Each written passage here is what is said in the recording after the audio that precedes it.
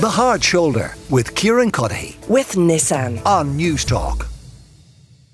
He has already cemented himself as one of the premier musicians of the 21st century, his impact having long since crossed beyond the musical plane. For example, he became the first rapper in history to win the Pulitzer Prize back in 2018. He's just completed 2 back-to-back dates at Dublin's 3 Arena. Among those in attendance was the music journalist Niall Byrne, whose work you can find over at nialler9.com. Niall, you're very, very welcome to the show. Let's talk about the show first of all. His own show, Kendrick's show. I mean, where does it rank in terms of performance and production? Well, certainly it's up there with something a bit special. It's very considered performance show. It's kind of a theatrical thing.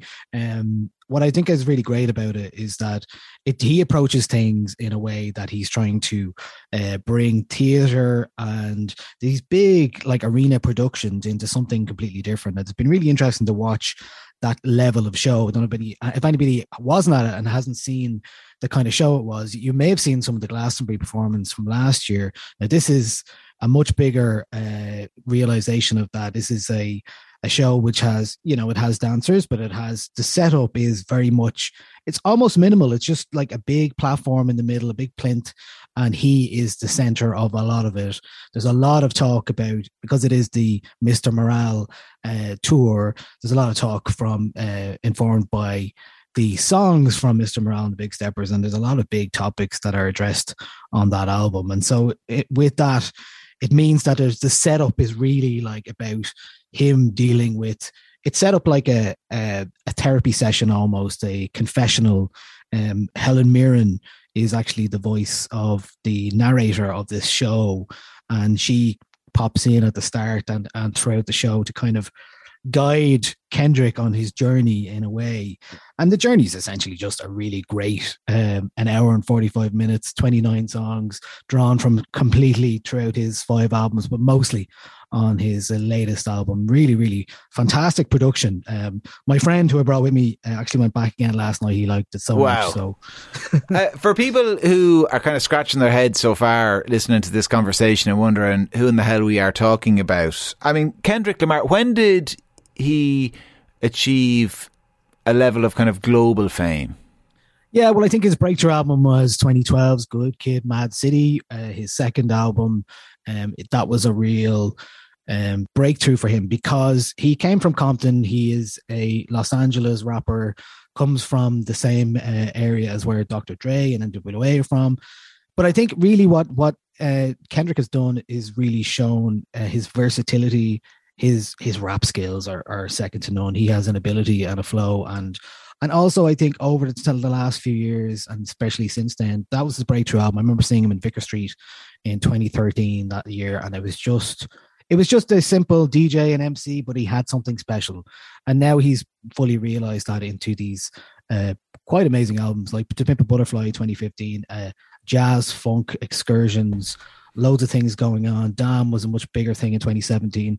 But I think 2022's Mr. Morale and the Big Steppers is a real introspective thing.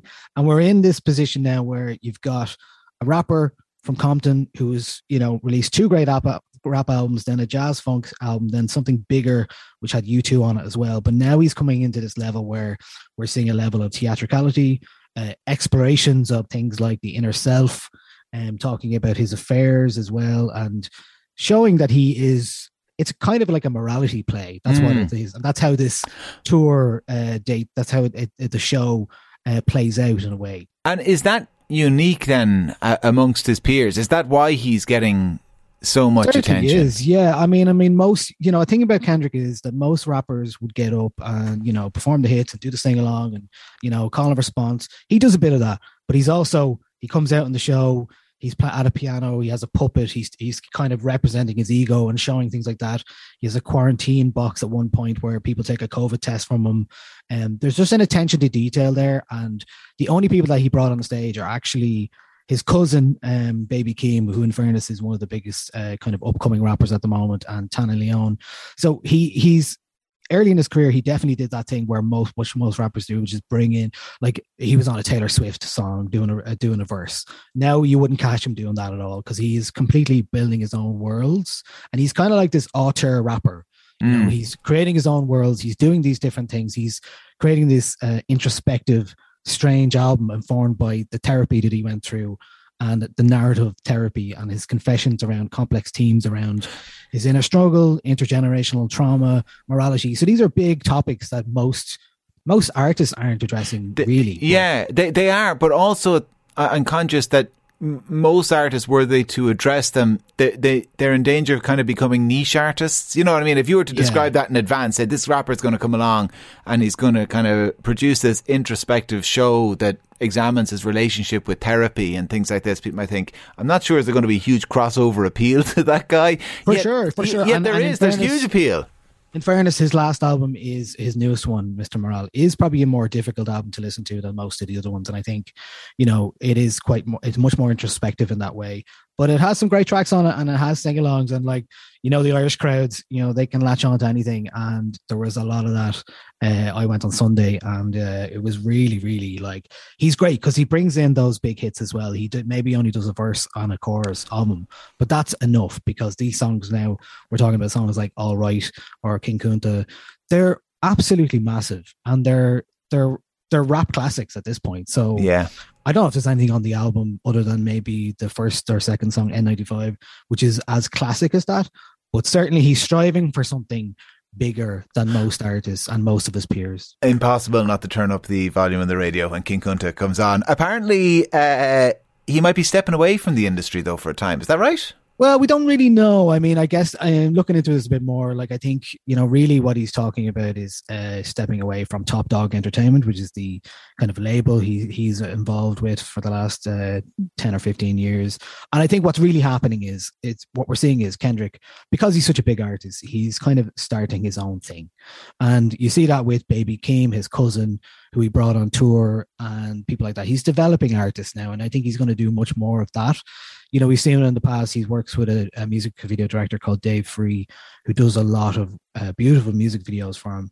And I think you're going to see Kendrick do a lot more kind of multimedia stuff and album and maybe visual album stuff in the future. But certainly, I can't imagine him going straight back to just doing a straight up rap album. But the thing is about him, he can do that. He can do all of that. And he's the pulse of Los Angeles in a lot of ways. The pulse of rap at the moment. You know, you're talking about, you know, there's other people out there who do close to what he does, but no one is really striving on that larger level in terms of the high art that he's striving for. All right. Well, listen, Niall, it's a pleasure as always. Niall Byrne is a music journalist. You can find his work over at nialler9.com. My kids introduced me to Kendrick and he grows in you, says one of our listeners. The Hard Shoulder with Kieran Cuddihy. With Nissan. Weekdays from 4 on News Talk.